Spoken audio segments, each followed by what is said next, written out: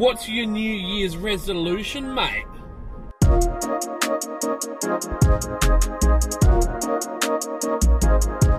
Good morning and welcome to In the Car with Clint. For those of you that have a good understanding of geography, you will realise it's not the morning and that the sun is behind me and I'm heading to the hills of Adelaide, but that's not the segment. It's getting to that time of year where people are going to start asking you, what's your New Year's resolution? Or what are your goals for next year? And I had a phone conversation with a good friend of mine earlier and he's like, what's the plan for next year, mate? Mate? What's he got some accent? What's the plan for next year, mate? And I said to him, ultimately, for me, I plan to be more intentional next year.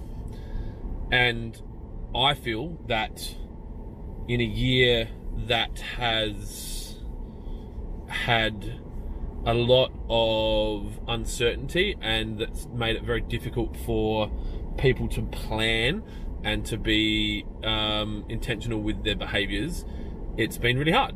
And I think that a lot of us have kind of just thrown our boat in the water and just let the current take us wherever that may be. And I don't know if that's a combination of there being so much money in the market and that the industry is so busy that it doesn't matter what shit you serve up, someone will pay for it and eat it.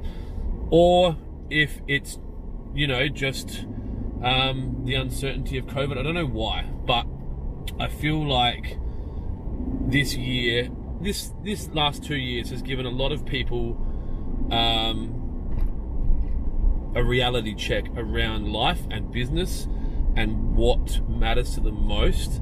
And it's also shown people that things can get changed without your permission very quickly. Now, next year's not going to be much different from things can change very quickly, but I think it's going to be for different reasons. And I encourage you to think about what your business might look like if you can't buy AdBlue for your trucks. Or what does your business look like if you can't buy quarry rubble because the trucks can't deliver it? Or what does your business look like if urea becomes unavailable in Australia?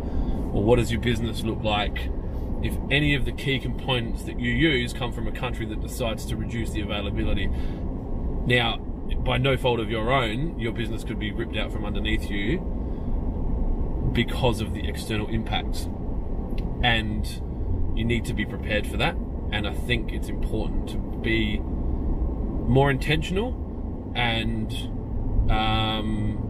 very focused in the coming 12 months, because I think the next 12 months is going to make a lot of people and it's going to break even more people. I think the government have been very supportive of a lot of people over the last 24 months, and that's going to start to, the cracks are going to start to show for people that have only been here because of luck and not skill. And if you want to be one of the people that come out as a shining light on the other side, you need to be more intentional. So what does that look like? That means that you need to be decisive around what you do, when you do it, who you do it with, how much you charge for it, and why you do it, so that you have a very, very clear understanding of what your expectations are and what your plans are and what you do, rather than just being a yes person and saying yes to everything that comes along and discounting to keep people happy and getting involved in markets that are maybe not in line with your key business, so that you have full control over the things that matter to you, so that you're at your best when things get tough, so that you survive that. I hope that made sense. I hope that didn't sound too dark and gloomy, but what goes up must come down. And another good friend of mine today quoted, might have been Rupert, bigger the boom, bigger the bust. A lot of you have never experienced, me included, 17% interest rates, and banks not having money, and stock shortages, and everything just stopping. I'm not saying that's going to happen, but wouldn't you be better off preparing for crisis and being ready and it not happening than not preparing for a crisis and it happening? I'll leave that for you to work out.